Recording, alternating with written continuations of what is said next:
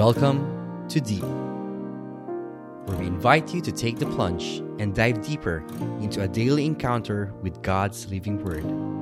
Journey with a collection of personal reflections of other souls as we all draw nearer and deeper to God's heart.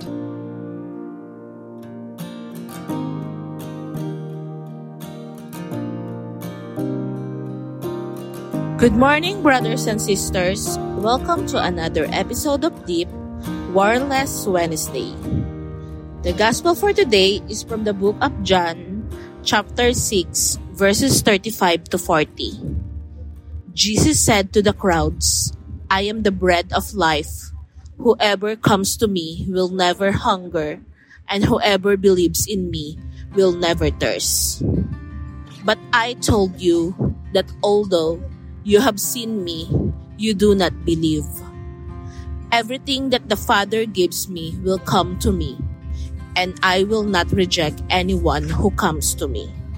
Because I came down from heaven, not to do my own will, but the will of the one who sent me. And this is the will of the one who sent me, that I should not lose anything of what he gave me, but that I should raise it on the last day. For this is the will of my Father, that everyone who sees the Son and believes in him may have eternal life, and I shall raise him on the last day." This is the word of the Lord. Thanks be to God. How is your faith today? Like what is written on today's gospel? Do you really believe in God and in Jesus with all your heart? Or are you doubting? Are you having a strong faith?